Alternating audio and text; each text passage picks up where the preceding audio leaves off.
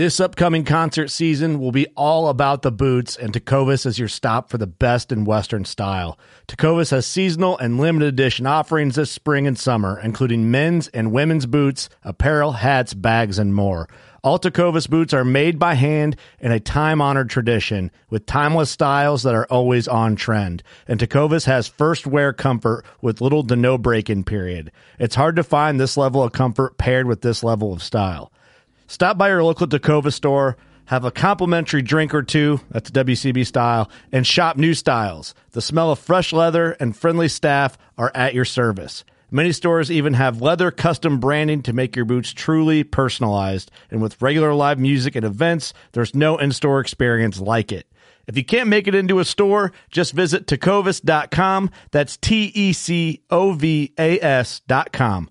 They offer free shipping on all boots, as well as free returns and exchanges, and ship right to your door. Go to tecovas.com and find your new favorite pair of boots today. Fishing like a local isn't just about catching fish. It's about connecting with the environment and the people who call it home. It's about hearing the stories and traditions that have been passed down for generations and sharing unforgettable moments with the people you meet along the way. Fishing like a local is having an experience that stays with you forever. And with Fishing Booker, you can experience it too, no matter where you are. Discover your next adventure on Fishing Booker. Welcome to the podcast, the Working Class Bowhunter podcast, that is. Hopefully we're helping you get through your work week. And man, right now there's just a whole lot of archery going on. For us, we're not too into fishing, not terribly into bow fishing, haven't done that in a while, but not a ton going on, but archery stuff. Our new elites are in. That's pretty cool. We're all shooting the Cure, Steve's shooting the Ember, and we're pretty jacked up about that. So we're excited to get into the archery thing again. And speaking of the whole archery thing, huge thank you and huge shout out to Galesburg Archery Club for last weekend at the shoot. An amazing turnout, especially when you factor in the whole COVID bullshit, the rainy weather, and Father's Day. We had 143 registered shooters, which is amazing. And then we had people that came just to hang out and have a good time, gave away a lot of prizes. So huge thank you to all the companies and teams and people that gave product and different prizes to give away to the shooters. That was really awesome. But really, I was really worried about the rain the night before we were setting up the course, and it was just pouring rain on us. So we were really nervous about that. But it was such a great turnout. Nothing negative at all happened. Everyone was in good spirits. Everyone loved the course. Everyone just had a good time. It's exactly what you want out of friends and family and an archery shoot. It was awesome. And then I had a little after party with the what I consider the working class family, and we did a crawfish boil. Shout out to Danielle and her husband for, man, they make some mean crawfish. Never done that before. So it was cool, man. So if you missed the shoot this year, we hope to see you next year.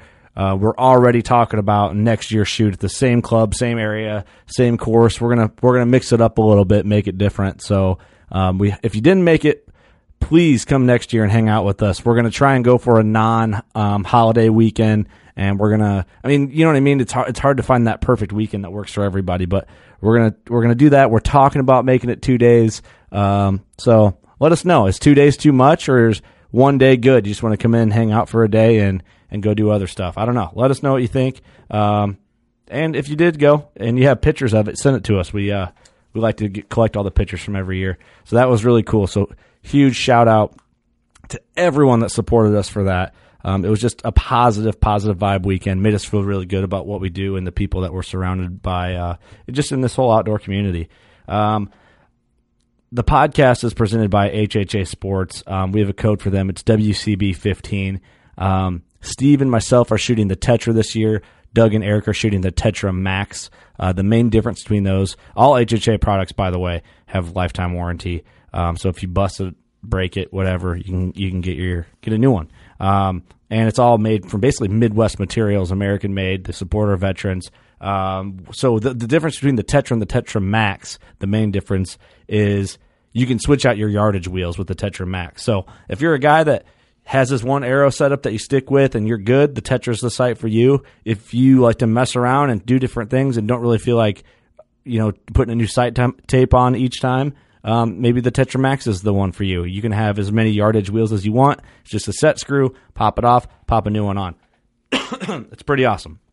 So hhasports.com, code WCB15. Also, the podcast is brought to you by Scent Crusher. Scent Crusher plays into so many different aspects of our hunting game and camping game and even just household situations with the room clean. If like my family does cloth diapers and we have a cat. So we double down and use the room clean for that. The Ozone Go in your truck every other day, every day. It all works out, especially like camping. Like last weekend, everyone had tents and just wet clothes and stuff from the rain. And you get that moldy, mildewy, wet smell in your car. You can run that Ozone Go and it fixes it. So check out Scent Crusher. Tell them we sent you. Also, Thermoset. Thermoset has its spot in spring hunting and fall hunting with the tree stand seats, or in the spring, you have like the wedges, that the self-supported seats. So if you're turkey hunting and you're doing the whole run and gun thing for turkeys, you can pop it up in the middle of the woods and sit down comfortably off the ground. You're dry. It's awesome. Also, Victory Archery. This year, we all shot the RIP TKO last year. I think I'm going to shoot it again this year. I'm very, very happy with that arrow. Really, no complaints at all. I think Victory just makes a good arrow all around. So I'm going to rock the TKO, the RIP TKO again. So check them out, Victory Archery. Tell them we sent you. They have something for everyone. They really do. Gator Outdoors, lifestyle brand. If you don't follow Gator, I highly recommend doing it. They kind of give you that warm, like fuzzy feeling in the outdoor space. They're very like family oriented, very friend oriented. And go to GatorOutdoors.com. You can buy all your favorite brands there. And they have some great clothing themselves. Their merch is kind of like what makes them stand out alone. Like they have awesome t-shirts, a lot of true timber camo pattern shirts. So check them out. Gator Outdoors. Elite Archery. So this is cool. We got our cures in, and I got Graphite Gray. Doug got Cobalt Flame. Eric went with Realtree Extra, and Steve went with Realtree Extra. We have a new code for all outdoor group companies, even companies who are not directly like, I'm doing that little finger quote thing, sponsored by. But we have a new code, WCB. It's simple, WCB. So if you're wanting to get a new Elite or get your wife an Elite or your kid or whatever, this is just something I plugged in. I was playing with the code. The Elite Ember with the code WCB is $400 out the door, brand new. That is badass. I don't know if you can beat that price with a bow like that. It's adjustable, I think, from 10. Oh, hold on. I think, no, I don't have it with me here. I thought I had it in the studio. 10 to 60 pounds. That's insane. The Cure, basically fully tunable from your backyard while you're shooting if you have an Allen wrench. It's badass. They're changing the game, and they're giving different styles of archers, different size of archers, they're meeting your needs as an archer. I'm not saying they're the best out there. There's a lot of great bows, but if you've ever thought about shooting an Elite, give it a run. You might really like it. I don't know. I'm not here to tell you what to do, but man, I do like my Elites. So there's something there. Big Time. They title sponsored the shoot. Huge. I think everyone left with a bag of Big Time seed. We loaded down our good buddy Shad. Well, Joe loaded Shad's truck down full of Big Time food plot seed, from Last Stand to Buck Brunch, and everyone when they first got to the shoot, like, hey, thanks for coming, thanks for registering, grab some Big Time, take care of your deer herd. And they're like, what? How much are they? Oh, they're free. You're here, you registered, take a couple bags. And people are like, really? Oh, shit, okay. So it was really cool, like, to kind of get that seed out there and let them get it home, plan it, and see what Big Time's all about. And you can now buy Big Time at Cabela's and Bass Pro, which is a big, big deal for an awesome company. A good company with good people behind it. We're very proud to work with them. Joe Humphreys is our guy at Big Time. I mean, they're all our people at Big Time, right? But Joe's our main contact, and I consider him a really good friend, awesome dude. And I think he would never say this, but you can tell with how Joe is, he's so down to earth and so cool and relaxed, and he takes care of people and he just knows how to get the product out there, get the name out there, and do it in an organic, comfortable way. I think he's a huge factor in Big Time success, especially over the last year, man. They've just exploded. Old Barn Taxidermy. Love love that group of people. Sam Gaylord, the owner of Old Barn, is probably one of my favorite people on the planet. And, we always talk about, like, we have good relationships with our sponsors, and we do, and that helps. I can talk about it as a customer, as someone who believes in what they're doing. I definitely think if you can get an animal to Old Barn Taxidermy, do it. And we have a podcast coming up probably next week with Old Barn Taxidermy, so that's really cool. A real fun episode. They were in studio with Johnny Utah, and we kind of talk about the business and taxidermy and bear wieners and all sorts of stuff. Anything can happen. Hunter's Blend Coffee and Can Cooker. Thank you guys, all our awesome sponsors, and thank you for listening. But yeah, man, it was awesome. This podcast, I'm by myself drinking a Busch Light for the record, and I realize I'm rambling, but the business has to get done. But this podcast was a road trip podcast on our way to Wyoming Bear Camp, and Clint Casper, Austin Chandler, Ross Bigger, and myself were all riding in Ross's Duramax on the way out, and I was like, all right, let's do a podcast. So we did a couple road trip podcasts. I have another one that I'm going to launch it. I got to re-listen to it. It's one of those, like in podcasting, sometimes you just go, and if you don't launch it right away, you kind of forget what you talked about. I know I went on some rants, so I'll probably launch it as a bonus episode. I watched some outdoor shows that I've ranted on in the past, and I was just kind of like, man, I got some things to say. So I went on a rant, and everybody looked at me like I was an idiot. But I'll probably launch that as a bonus episode, or maybe between this episode and the Old Barn one. I don't know. I'm not sure what I want to do, but I got to listen to it. It'll be fun. But yeah, this is a road trip one. We talked all whitetails, from antlers, what your perfect whitetail is, what your dream whitetail is, just anything and everything whitetails. This is what I would just call a legitimate road trip hunting podcast, just as real as it gets, not knowing what we're going to talk about and just letting it fly. I'm Chase Rolfson with Rubline Marketing. This is Jeff Lindsay. This is Michael Pitt. Hey everybody, it's John Dudley from Knock on TV. Hey guys, this is Jared Scheffler from Whitetail Adrenaline. Hi, I'm Taylor Drury from Drury Outdoors. Hey, this is Nick Munt from Bone Collector. Hey, this is Melissa Bachman. Working Class Bow Hunter. Working Class Bow Hunter. Working Class Bow Hunter Podcast. Working Class Bow Hunter Podcast. Working Class Bow Hunter. Working Class Bow Hunter. Working Class Bow Hunter. You're listening to the Working Class Bow Hunter. That's right, this is a podcast for Billy Joe Lunchbucket, the working man, just like me and you. My name's Travis T-Bone Turner from the Bone Collector. Thank you for tuning in. Nobody pushes the envelope like Working Class Bow Hunter. Hey, this is Jules McQueen, and you are listening to the Working Class Bow Hunter Podcast. It's really, really not that good. Working Class.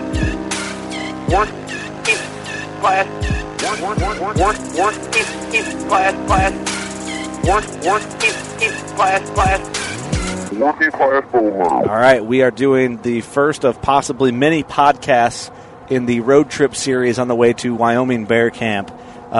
Just so everybody knows, we are driving through Des Moines, Iowa right now, so we're fairly early in our trip. We just passed the Lumberyard Strip Club. If you're from the Midwest area, you might enjoy a nice gentleman's afternoon there. If you've ever been to Iowa Classic with us, you know that's a tradition of ours. Welcome to the Road Trip Podcast. We have Ross Bigger, the pilot, up front. Right on. We got Austin Chandler, co-pilot. What's up, guys? We got the maniac, Clint Casper, back here. Gang, gang. And then we got myself, and we are cruising along, man. Stopped at the rest stop, got the podcast gear set up in the truck, and we're going for it. So if there's some road noise, it's legit. We're riding. So what's up, fellas? Not much, man. Not much. We're stuck together for the next 15 hours or so. Yep. Actually, like 7 days, 8 days. Yeah. And that, yeah. And that, yeah. For sure. I figured, we're going to do plenty of Bear Camp podcasts when we get in camp. So the order that these road trip podcasts fall in might not be in the order that the Bear Camp episodes will be released in. Yeah. But, I mean, we're all passionate about whitetails, like that's our number one. So I figured what we do is just record some of our road trip talk about whatever we talk about. I'd like to talk whitetails with you guys just to kick off the road trip and kind of go from there. That's cool. Yeah. Sounds good to me. Sounds real good. Sorry about the road noise. We're in a big truck with big tires, and hauling the podcast trailer. So it just is what it is. So hopefully we have good enough conversation where we can work past that. This is the earliest podcast we've ever recorded with Clint Casper, and we're all sober. Yeah, it's true. Yeah. Good for us. I won't have to take a piss here in about the next 35, 40 minutes because I don't have 5 bush lights in me already. So it's rather odd doing this right now. Right, it does feel strange. I'll try to work through it. It's sad, actually. It's very sad. It's almost like stage fright. A little bit, yeah. Yeah, it is. I almost feel like I don't know what I'm doing. We were talking earlier, like 5 minutes into our road trip, like right when we got everything going, about big 6-pointers and how a big 6-pointer is kind of like, it's almost like everybody wants a big 6, everybody wants a big 8, everybody wants like a big 10, you know? Yep. Big 6s are way more rare than like what a big 8 is. Big 8s are rare, but like I'm the only one in the truck who hasn't killed what I would consider a giant 6. You were talking about your buck, which was how big, your big 6-pointer, Clint? He's like right around 130. That's a giant 6-pointer. Then, Austin, you got one that... Yep, Ross and I were hunting together. I think it was 2017, and got a chance to stick a good one. I think he was 118 or 119. He didn't have, his mass was real small. He was small on his mass, but just a cool shape to his main beams, and then tall, like 10 or 11-inch twos, and just a really cool-looking deer. Big old meaty neck on him. Yeah. See, that a lot of people that are like 120, 130, that's not that big. Well, you got to remember, you know, what do you got for beams? You got 4 mass measurements. You got your G1s, your brow tines. Yep. You got G2s, and that's it. Yep. And inside spread. He was kind of short on his brow tines, so that doesn't do him any favors either. But just the shape of that deer's rack. He was just a pretty wild looking deer. He was cool looking. I was looking at him. He was right under the tree, and I looked down at Ross, and I'm like, what do you think? He's like, I'd already killed that deer 3 times by now. I did. Said that on camera. Well, it's a buck that right away might not look so appealing, but when you break it down, you're like, man, that's a big 6. Think about it, points. It's like I already said, but I kind of want to hit that a little bit. Like, you got brow tines and G2s. That's all you got for point measurements. Yep. You don't have G4s. You know, like you're not going to get. I mean, what's the biggest 6-pointer that you guys know of? 155, I think's the number 1 6. Oh, that's a monster. It's a monster, yeah. And that was net. Net. That's official. That thing's got to have massive brows, massive twos, mass out the kills, and inside spread. And it was super wide. Yeah, like mine's almost 24, and that's big. That's what gave me a lot was main beams and mass, because mine's not like gigantically tall. What were the beams on it? Do you remember? 23 and 24. See, those are good. Those are big beams, but that's not.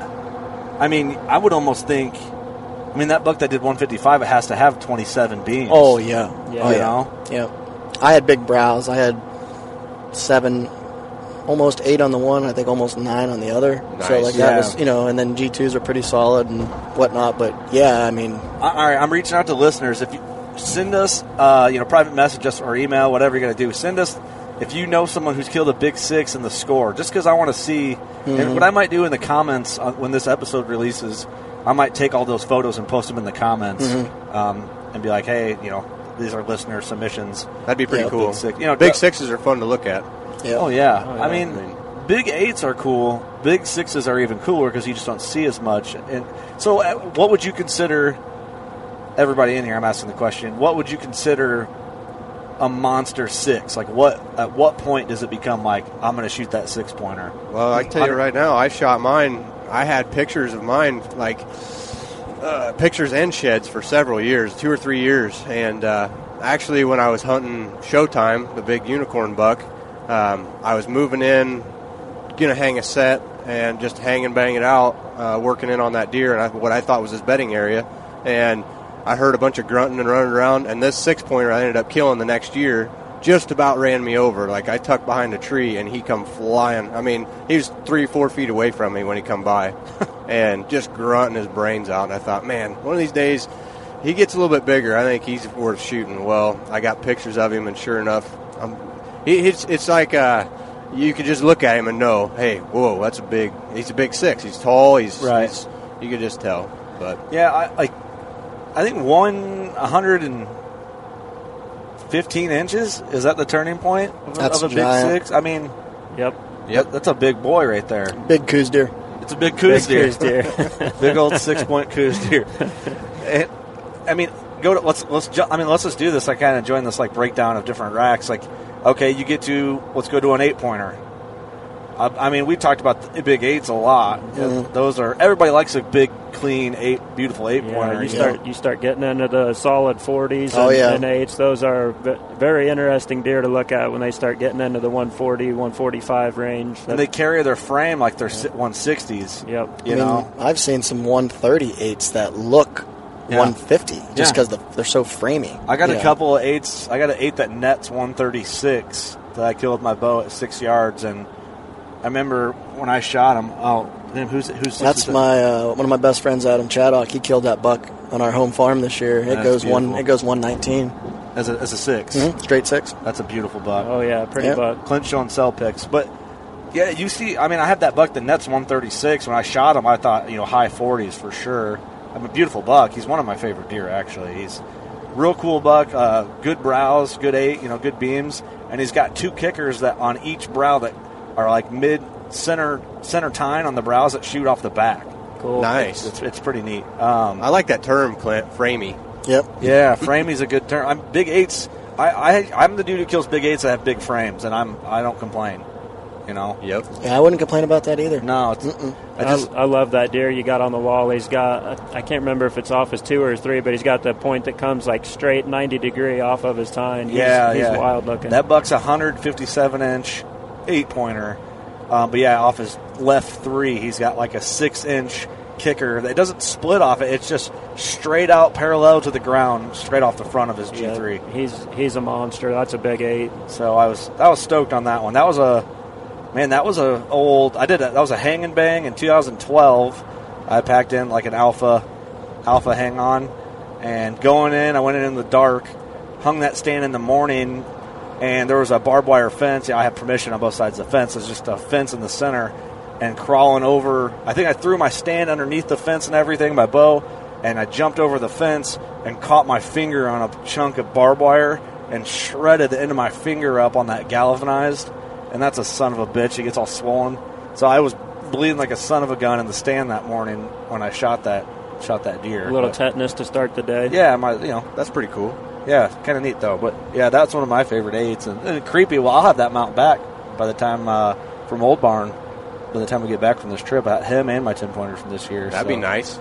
Creepy's looking sweet, man. I'm pumped to put him with my other 2 big 8s. Yeah, he's gonna make a hell of a display. That deer's not really comparable to anything else that I've seen. Just the formation of his main beam, the way he's got that twist in his beam is just pretty wild. And his hide is so strange, man. He's got like black tipped hair and an abnormally white face. It's like the contrast of his face is just so strange. Yeah, it's going to look good on the wall, man. It's going to be a really, really cool piece. Yeah, for sure. I'm excited about that. How big? You have a couple monster 8s, Austin. Yeah.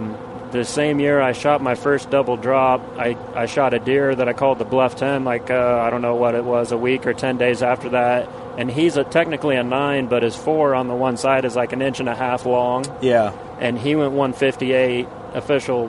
That was my guy that scores for Buckmaster, scored him. He was right at 158 gross green. So he's basically 155, 156-inch 8-pointer. He was a nice big frame 8.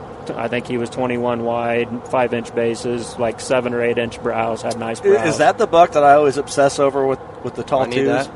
No, that was one I killed in 09. That deer with the tall 2s, he had a 14-inch 2 on the one side. 14. Yeah, right at 14. He was narrow, but he was right at, I grossed him at 155, and I think you scored him at like 153. Oh, yeah. Ross, you need help driving? You good?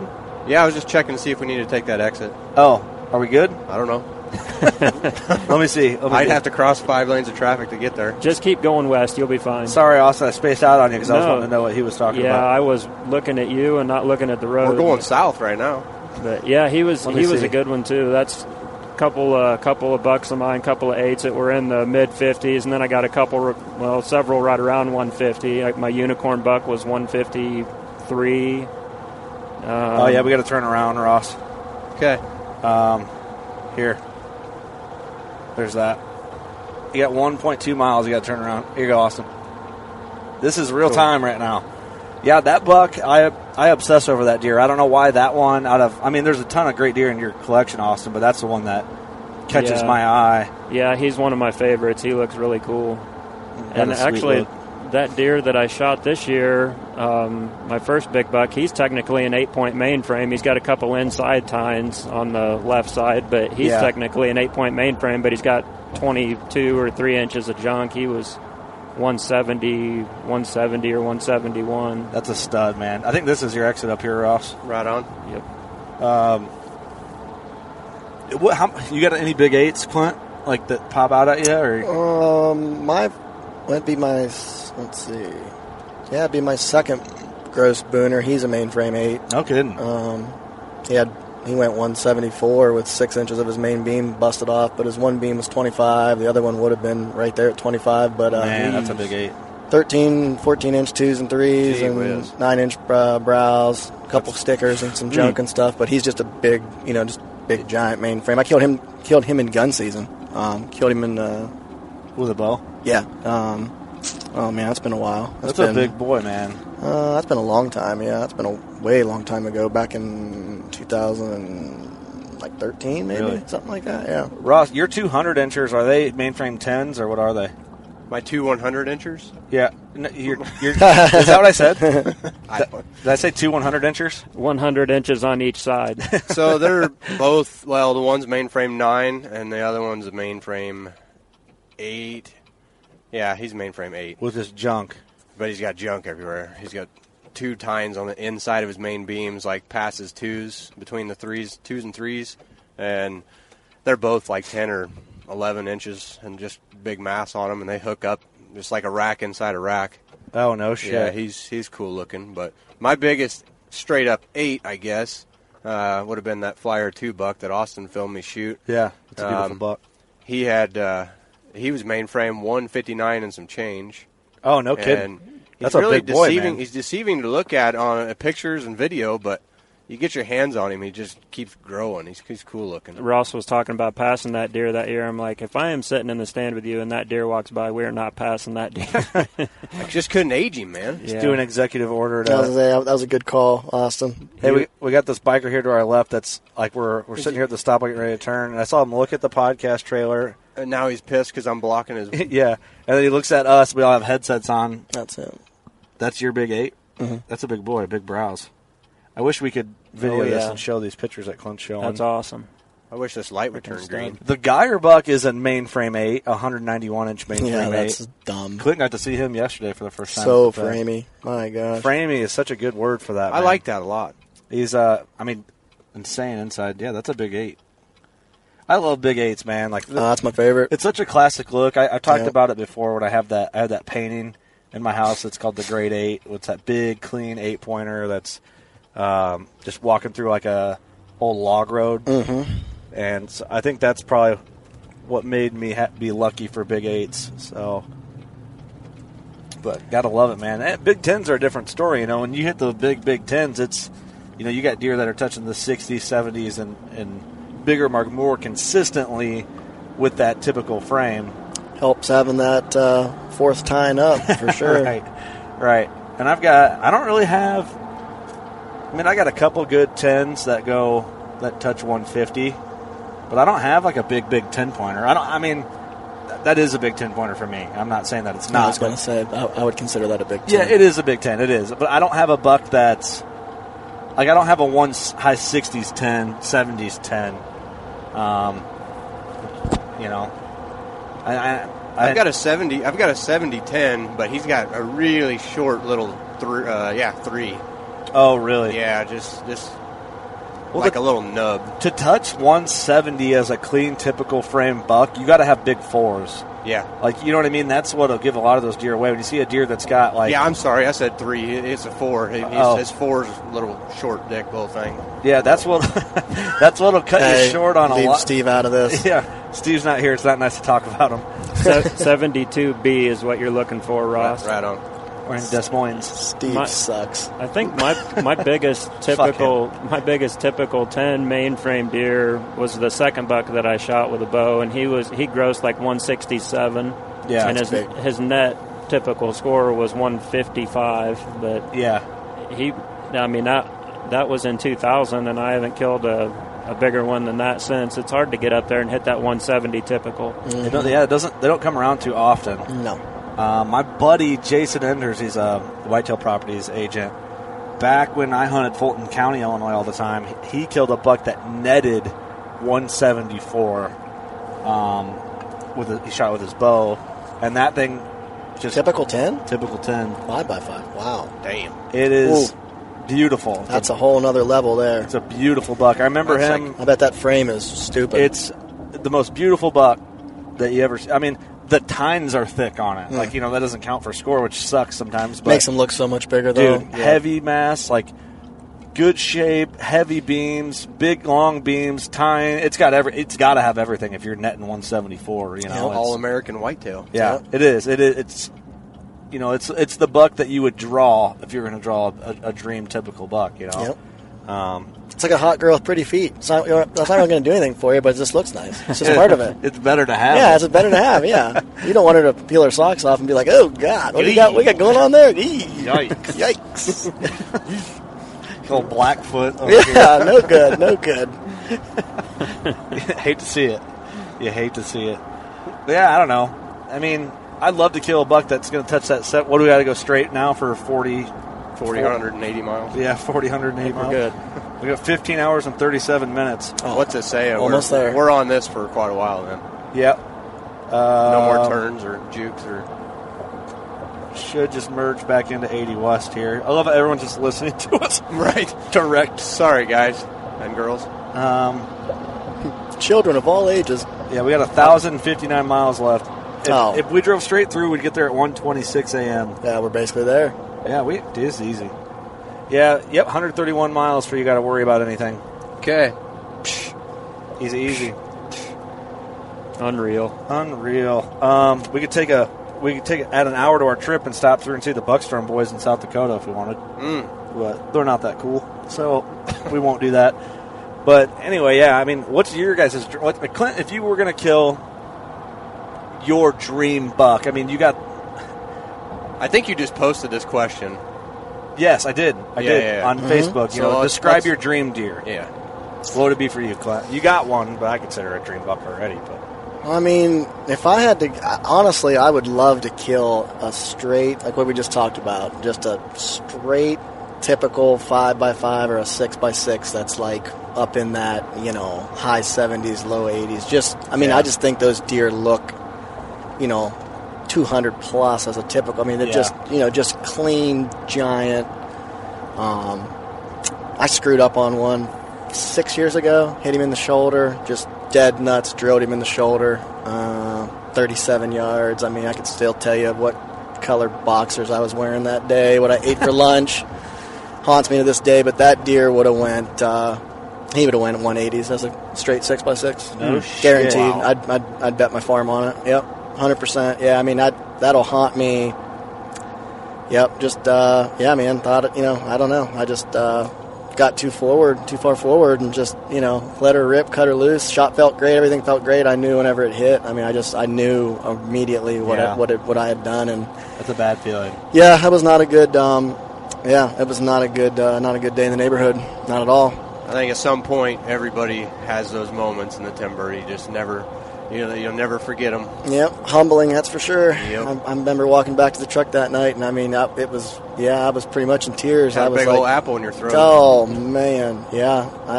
That fucking sucks. Yep, that was a bad one, no doubt. I had him dead to rights. I mean, just like I said, nothing. He didn't duck me. He didn't. I mean, just feeding on acorns. I mean, just one of them deals. It was where a slam dunk, and it just went backwards. Yeah. I mean, 37 yards. I mean, I had buddies that are like, "Oh man, that's still a long shot." I'm like, "Nah." I'm like, "There's no jokes aside." I'm like, "That's money." In the backyard, that's a no. That's no brainer. I mean, I shouldn't have. There's no way that shot should have got fucked up. I think I rushed it a little bit as far as just a lot of pressure, man. Just pin placement, and I mean, shot broke good, felt good, but like I said, I knew I knew when I saw it cut loose where it hit, I was just like, oh, no. Well, guys like us that spend as many hours in the timber as we do, when you get a 180-inch typical in front of you, you know what you got standing there. I mean, that's a deer you might see once a decade. You just don't see him. It's easy to rush a shot. And that was a turning point for me on animals. That deer actually was a hard pill to swallow, but that was a turning point in the mental game for me on my shooting, as far as shooting at live animals and just forcing myself to live mature animals too. Yep. I think that needs to be added. Just forcing myself. The next year I had a similar scenario with Extra, my biggest buck. At 191. I mean, I drew on him and actually let down because I had to get my shit together. Yeah, there's a box blind right there. Yep. It's kind of funny. But that was a tough on that one. Buck and let down. Extra, yep, 27 yards. I literally was. It was opening night. I literally was shaking so bad. I was like, you gotta pull it together, yep, man. I'm like, you cannot rush this. You gotta regroup. Let down, and got her back again and smoked him. Made it 60 yards downhill and flopped over, double lunged him. But if I would have rushed that first one, younger me would have definitely not. I wouldn't have let down. Yeah, I'd have been like, "Yep, nope, the limbs are bent back. We're going to send it." Yeah. And from the previous year, man, it's funny. I was in the same tree. No kidding. Really? Yep. That's awesome. Same tree. You're right in his little home turf. Yep. Same tree. That goes back to one of those things where I say you had to be in certain situations to learn them. Oh yeah. Learn them. Like you can tell listeners about that. Like, hey, like you've been there. You've been through that. A lot of it is you have to be through the agony of a situation like that. Oh, I had the previous deer in my mind when I was getting ready to kill Extra. I mean, I knew in the back of my head, like, okay, it's 1 year later, almost to the date. Like, in plain words, don't fuck this up. Like, here's your opportunity. Here it is. This is an even bigger deer. Like, this is it. Don't make this count. Don't have a repeat of last year. Well, that and it still is, even with experiencing a lot of that. Sometimes a deer that's in the 190s will make the guy that's been hunting for, name how long, make him forget a lot of shit he learned, and then it's just a different caliber of things. We're not talking 130-inch deer here. We're talking pushing 200-inch deer. That'll test a man. Anybody. Yeah. We get to see 150s, 160s run around every year, but when you see that 180-inch typical in front of you, I mean, I've never seen a deer like that. That would be my dream type buck. I think it would be cool to kill a buck that's like a giant 6x6. Would be really cool. That's what I would say that's the deer I'm missing on my wall. I don't have a really big typical, and I'd just soon have a 6x6 as a 5x5. I like seeing that picket fence. Yeah, for sure. Because I know when you see them, like if you're looking from like an angle like a 45, you see 6 on one and 6 on the other, and then crisscross. That's a lot of times. It's a lot of times. Crazy. It's a lot of love. Crazy. Especially, I mean, I think you got to have beams to have a big typical 6x6 frame too, and that's a specimen, man. They don't come around. You don't see them often. It's hard to get that line of genetics floating around the farm. You get for us, we got a bunch of 9-pointers trying to get that 9-point gene broke, but I can't bitch too bad about it because Showtime was a 9-point, so. There's just 9-pointers everywhere. Yeah. Once in a while, I mean, we get like tall, narrow, and once in a while we get some wide bucks. But I don't know. It's kind of cool to see them all. Yeah, I mean, I'll never complain. Like, I'll shoot a big 9 any day. You know what I mean? But it's, I mean, they just like you just said. Once a decade, you might see a buck that's a typical 180, and if that, I've been hunting. I haven't seen a buck that went 180s in the last 10 years as a typical. Yeah. You think about it, though, how that wind back time from that 180 typical and look at his whole life. How many other fawns were out there, same age as him, brothers, all other brothers from other mothers. More or less. One of the rare times that's like applicable for real. Yeah. But to think about how many trials and tribulations he had to go through to make it to that point just makes it even better. Like between all the beat all the odds, getting stuck in a fence or anything. Not only do you have to have those perfect genetics to put on a typical 6x6 frame, which is a shot 1 in a million anyways, then you got to get the age and right feed the and genetics and the hunting pressure can't be too great and everything. All the chips have to fall into place to connect with an animal of that caliber. Anything 170 or over, I don't know if I'm stretching this word miracle, but it's like a miracle of an animal. Like it's not a common thing. Anybody that doesn't even deer hunt can see a 170 buck and be like, whoa, that's a big buck. Yeah, like it's majestic. That's a big turning point. That's a top 5 specimen of the species for sure. Yeah, you hit 170 and up. I mean, there's yeah. I mean, you got to have, like, the genetic has to be there. He's got to have age. He's got to be healthy. There's just so many stars that have to align. It's got to have the right food, right feed. Yeah, but then you go to, like, the Iowa Deer Classic or Illinois Classic or whatever, Illinois Deer and Beer, whatever. You go there, and then there's a pile of those deer. Mm-hmm. So then you're like, is it that rare? But it is, though. Yeah, I think Iowa and Illinois, well, and Ohio. I mean, we're right in we're where we need to be to see those kind of deer. Yep. Yeah, for sure. And maybe it'd be different if we had highly controlled farms where we could never touch the woods and manage and you know what I mean, like. Mm-hmm. But it's just it's not a reality. No matter what listeners want to think about some of the deer we've killed. I mean, I'd say obviously if you're listening, you're a supporter, and you're gonna back us and support us. We appreciate the fuck out of you for that, and I would do the same for our listeners. But there's some haters out there that might say, well, Clint Casper only kills a 190-inch deer because he's got this highly groomed farm. Well, you think you're going to sit there and tell me that Clint Casper doesn't know how to kill a big deer? You think he can't figure it out no matter where he goes? Like, someone's going to discredit the deer that Chandler's killed? Like, all right. We're all fighting neighbors. I mean, everybody's got neighbors that are seeing the same deer that we are. It's just a lot of my private may as well be public. Because if I don't have guys trespassing, I got guys running the fence lines. I got guys over 20 yards away from me on the other side that's grunting and rattling and bleating every 5 minutes. And, I mean... Yeah. You got 800 scent wicks hanging from trees. I mean, there's spots that literally in November, spots close to some of my private that would be worse than maybe some of the public that's around. Right. And I've got some pretty good public around that I get to hunt and go on. And, I mean, there's actually some really good public not too far from me. There's literally sometimes I think less people on that than around the edges of some of my, private farms and stuff, and a lot of the farms I got small. It's not like I've got 500-600 acre tracts. I mean, shit, I got a handful of my best properties. The biggest might be 140 acres, right? Which is small in the grand scheme of things. I mean, that one piece I was telling you about where I killed that 8 that was 136 that had the kickers out the back of his brows. I shot that buck on 25-30 acres of timber. Yep, and that's one of those pieces that. In that timber, I mean, there's a field there, right? But there's probably, I don't know, I bet you there's 20 guys that have permission to hunt there that got permission 20 years ago that still think they have fresh permission. Yep, lifetime slip. Slip was signed in 94, and they can just hunt it forever now. Yeah, and I'm not going to, the owner is a great dude, and he's just an old school type guy and doesn't care, which is fine. It's not my property. I can't control what happens. But I killed that deer there, and then my dad killed a good one on another piece not far that was a 142-inch 8-pointer. And he literally shot that deer in a 2-acre patch of timber. Yep. And the following year, we went back in there to hunt it because we had lost everything else. I was like, well, this is here, and I'm going to hunt it. Dude, I think during firearm season, there's 8 trucks parked there on 25-30 acres of timber. Yeah. And I've hunted it a couple times since, but since the owner said we were the first people to kill good bow bucks out of there in the last 25 years, the following year it was like it wasn't even worth going in. Yep. Because all those guys were like, oh, man.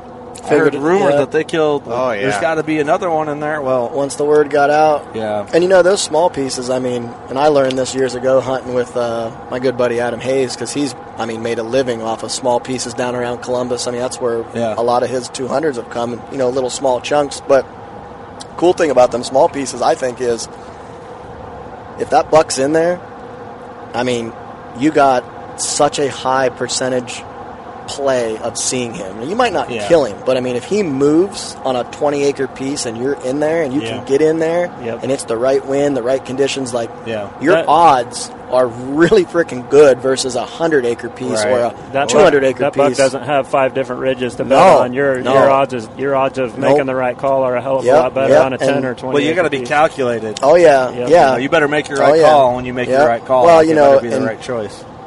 I've hunted some of those spots, and I've been pinned down in a tree for an hour after dark waiting on deer to funnel by, walk by, because you can't afford to blow them out of there, or then you're screwed the next couple days. You know what I mean? Like, it's a very touch-and-go thing hunting small pieces, but the one pro is, I mean, you've got a hell of a chance. If that buck's in there, and you're in there, and you play your cards right, I mean, if he moves in daylight, you're right there, man. Like, you're in the money, you know. It's just a matter of a few things going your way, and you're going to get to bend the limbs back, hopefully. But talk about a letdown when you get in there and you think you got all the cards laying on the table just like they need to be. Yep. And then it doesn't happen, and you're like, shit.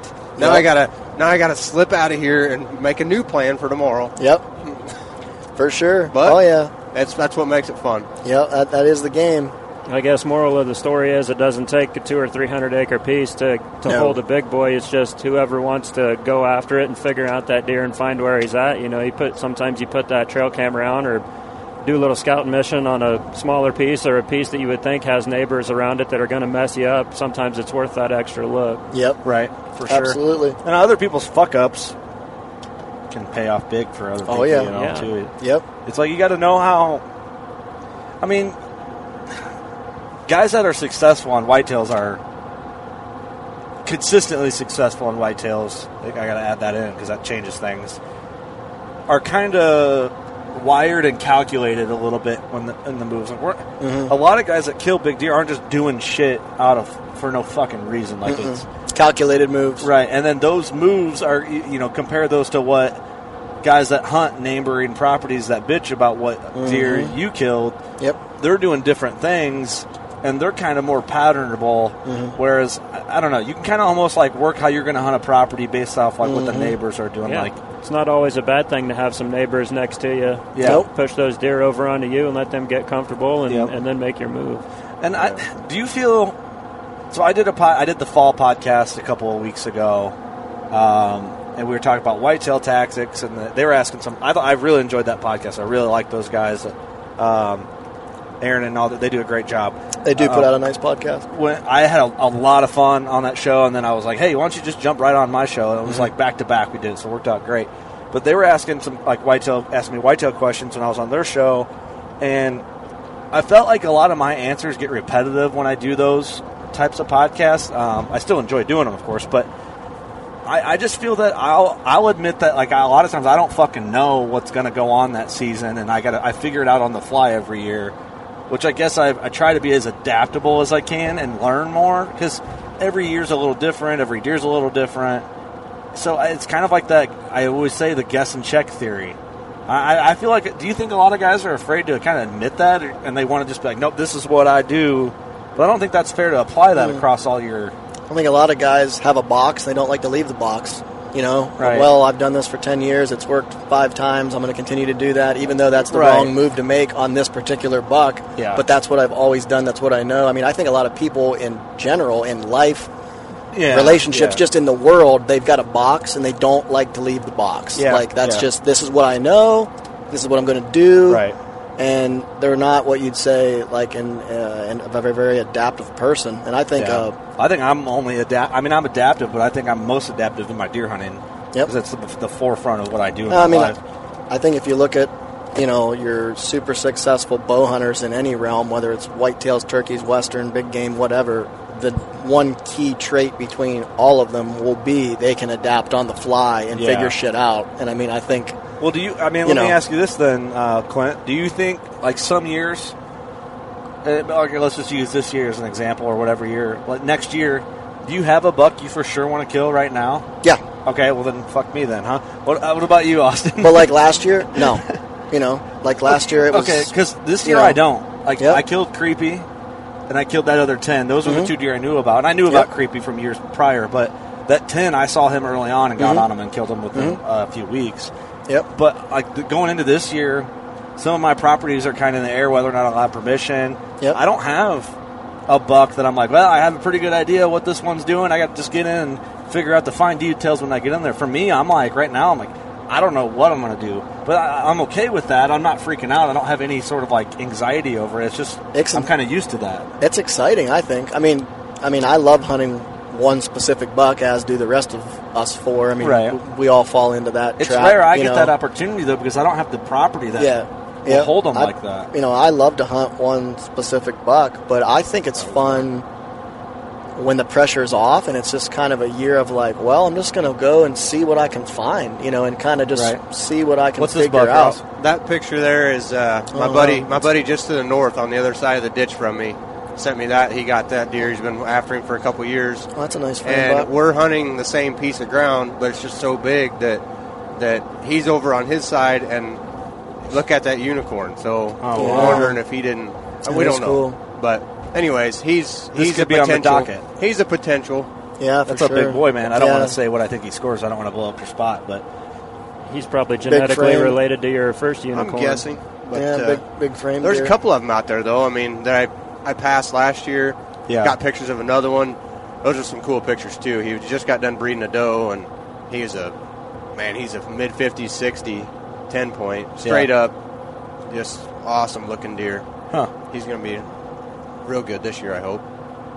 So that's the one you're kind of got in your Yeah, I got 2 or 3 of them that I know are going to be floating around back there. But, man, backing up a little bit to the deer, your dream deer to kill. Yeah. It's so easy for me, I guess, yes, a perfect straight up 170, 180 would be awesome. I just have a hard time getting past the deer that I've screwed up in the past, shouldered or blew a chance on that I thought, I'd already started picturing that deer on the wall before the shot goes off. Kegs were tapped, fireworks were going off before the arrow was even sent. Yeah, I've been there. I've done that. Austin filmed me miss a 12-inch drop tine. I wish in the worst freaking ass way that I had that back. Oh, that hurt. Oh, and God, that's got to sting a little. He's a 140-inch deer, but he had a huge club with a 12-inch hanging off his 12-inch club. Yeah, and the cool part about that deer, this kind of ties into everything we've said so far, but the cool thing about that deer is he always lives to the west of me, and I only ever get pictures of him late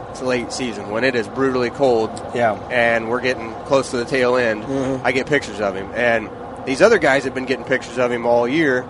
And I had never seen him. And Austin and I sitting up in the coop. We had got to see him from the road a few times. Leaving your house at night, your hired man, seen him, once or twice? I got to see him once. He's feeding, what was it, probably 3/4 of a mile from where we hunted him. So it's like there's probably a very slim chance in hell that deer's ever going to come back here and hit this food plot. Yeah. But we're sitting up here because it's colder than balls and we're in the coop. So, and he shows up. And it had been raining and freezing and we walked in and he picked up our footsteps and got nervous, and then we both mapped at him and I sent an arrow, but anyways, I ended up missing him, but never saw that deer again, and the neighbor ended up picking his sheds up, and it was a 12-inch drop. No kidding. Yeah, I got pictures of that and of the video and everything. That's a fun video to watch if you want to throw up. Well, if you don't mind, I'd like to get that to throw up on the YouTube or something like that. Yeah. There's nothing worse than... the clean miss is all on film, huh? Oh, yeah. I'll title it... I don't know. I was going to go somewhere dark with it, but I'm not going to do that. Yeah. Ross's attempt to drop a drop time. Yeah. So it goes back to... you got neighbors pressure, and you got outfitters coming, out-of-state guys coming in and pushing, and the pressure comes. Fuckers from Chicago coming down. All that pressure falls off after the rut, and you get into that cold. You know how I like to talk late season. Well, that's where, if that buck makes it through, you start getting some roamers, you start getting these bucks that you are in the outskirts, might start visiting you if you got the right food sitting there. And it's so damn cold that most other guys aren't going to be there. Yeah. So right. You got a good chance in the late season. Yeah, Ross, you and Clint are late season guys. I know, Austin, you've had a lot of success late season.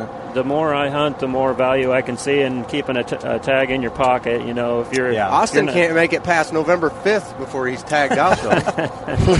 That's not a bad thing. I'm too big of a fan of the rut, man. I wish I had that problem. I like targeting a certain specific buck, but I love the rut too much. I see a big one running by me in the rut, I can't help it. It's a beautiful time of year. Well, one, it just feels good out. You just want to be out hunting at that time of year. I love the rut, but I hate the rut. Yeah. Playing the specific buck game that I'm usually playing. Yeah. Oh my god! You talk to any big whitetail killer, and that's kind of like that's the tone or the tune that they're whistling, because just anxiety of where's he at? Yeah. Where could he be? Where may he be? Yeah, I mean that's true. I had that anxiety with Creepy. You know, I didn't see Creepy until Black Friday. I hunted. Oh, no kidding. He came in. Dude, he was off the map. While I honestly think he laid low, and he didn't have to go anywhere. He just walked into the bedroom and just laid down. I think when the year before I killed him, I never saw him once. Got a lot of trail cam pictures of him, but I think honestly he laid low in his little nook that he was in. I found his shed outside that nook, and then when I saw him Black Friday, you know, a couple weeks after I shot my other 10, I saw him come out of what I would consider his little nook. I'm like, man, I wonder if he just laid low in there all the time. And I don't know. Probably. I know that he knew where your cameras were at and stayed away from them. Probably. That's a good possibility. I mean, that's a thing. That's a debatable They could be topic. there the whole time, and you're just scratching your head thinking, where in the hell's he at? Yeah. Well, he was there. He just moves at night and stays away from your cameras. Yeah, he's on the backside of the tree. And well, I mean, shit, Andre's told me one-on-one, I think he's probably mentioned a little bit of the podcast, that he's seen bucks see a camera and divert. Yep. Yeah. They'll create a trail around that camera. Mm-hmm. Yeah. I don't think it's a good thing to leave a camera up in a spot like that because of those reasons. Unless you're you got some backwards game plans and you're using trail cameras to revert a deer into a different direction. Yeah. That's a good plan. I mean, fuck, I'm sure Scare guys have all done the deer it. over to a different spot. I'm sure guys have done it and didn't know they did it. Yeah. You know what I mean? Yep. That type of thing. I don't know. I don't know. I like this. This conversation's good. Just let it roll and see where it goes. Anything whitetails, right, is just so intriguing. There's so many layers to it and just directions you could go with it. I got some topics I'm thinking of now, but I want to save them for another road trip podcast. I don't know. I kind of want to close this one out because then we can regroup. And we got a dry. I imagine we'll do a few more of these on this trip and tons and bear camp coming up here. Yep, no doubt. That's a good one. Well, cool. Absolutely. Anybody want to shut her out to go shoot your bow? Or do you want me to just do it? You want Daddy to do it? You want Daddy to do it? Go ahead, Daddy. All right, guys. Thanks for listening. Road Trip Podcast. Thanks for sticking with us. You know what to do. We love ya. Go shoot your bow. Peace. Brave anglers search for the one they call king, but who will take his throne? Tune in to Waypoint TV's Battle for Silver, Saturday, May 18th from 12 to 6 p.m. Eastern, presented by Abyss Battery. Waypoint TV.